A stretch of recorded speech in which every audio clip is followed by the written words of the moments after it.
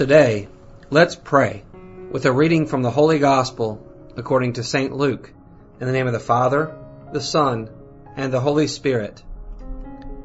While Jesus was speaking, a woman from the crowd called out and said to him, "Blessed is the womb that carried you, and the breasts at which you nursed."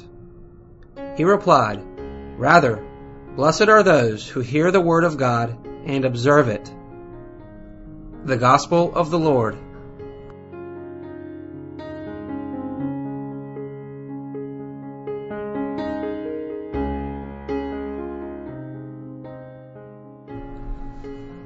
Today's glimpses of the Gospel can help us do a review of this week, to try to follow the underlying idea of what we've been listening to these days, of what we're trying to highlight and reinforce.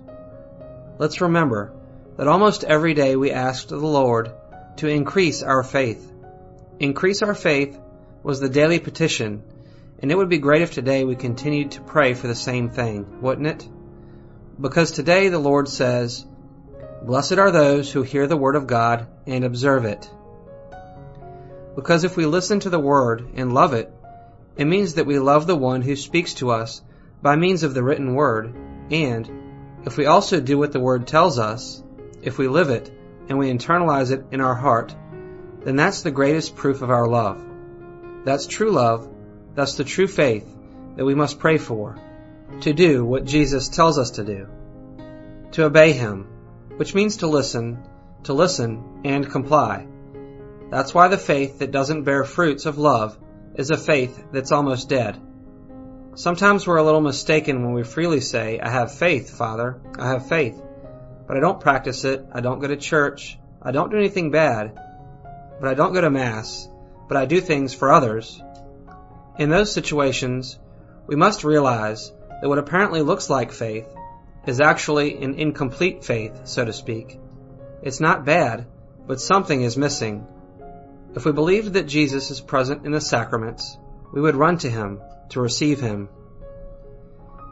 Faith that's only a feeling, something fleeting that leaves no trace, faith that's only an intellectual acceptance but without deeds, without love, without anything really concrete in our lives, or even an empty practice, this supposed faith becomes blurred and ceases to be true. That's why today, Jesus proposes a faith that bears fruit, that materializes in deeds. It's a faith that transforms itself into life, a faith that'll give us true happiness. True happiness is to be able to put into practice what we listen to. So let's do the review. Remember that yesterday, we said that one of the devil's most common tactics is that of division. The devil wants us to be suspicious of absolutely everything. Are we sometimes suspicious of everything? Are we suspicious of the thoughts of others, the attitudes of others, criticizing or dividing our family, our community? Be careful. This attitude of continuous suspicion prevents us from enjoying the good that there is in life. On Thursday, the Lord taught us to pray for the Holy Spirit, seek the Holy Spirit, and knock at our Father's door for the Holy Spirit to be given to us. How's our life of prayer? What are we praying for? Are we just praying for things for ourselves? What do we seek? The consolations of God or the God of consolation? Are we asking the God of consolation to give us His Spirit so that we can be happy? On Wednesday, Jesus taught us the Lord's Prayer. How are we praying the Lord's Prayer? Are we putting our heart into it? Are we really praying as children who talk to their Father and are mindful of what He wants to say to them? Only Jesus teaches us to call God Father. He allows us to call Him Father, Dad, Daddy, whatever way it comes from our heart.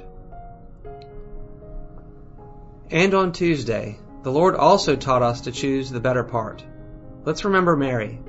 Mary chose the better part. She stayed at Jesus' feet while Martha worked away. Are we choosing well? Are we always choosing the best part? Are we choosing what is most important in our life? Or are we sticking to trifles?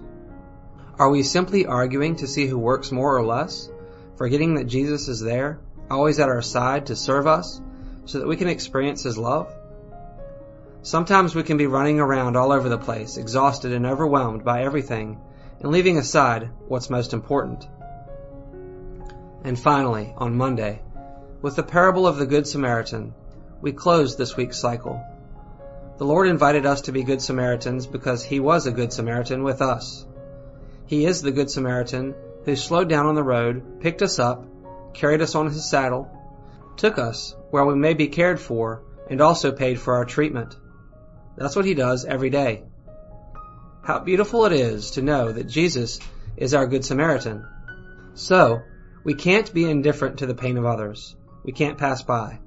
We can't live in the sin of indifference, of thinking that we have nothing to do with the suffering of others. I hope God's Word resounds in our hearts. I hope we can take a spiritual examination. Let the best in us spring out from our heart. Let's pray to our Father. Let's pray, give thanks, and offer something back to Him. May that be our prayer, and may today's gospel help us pray so we can be happy by putting into practice the Word of the Lord. How much we need it. Let's spread the Word of God so that more people may feel the true joy. The joy of knowing that God always speaks to us and that He wants us to live the way He teaches us to. May we have a good day, and may the blessing of our merciful God, the Father, the Son, and the Holy Spirit descend upon our hearts and remain forever.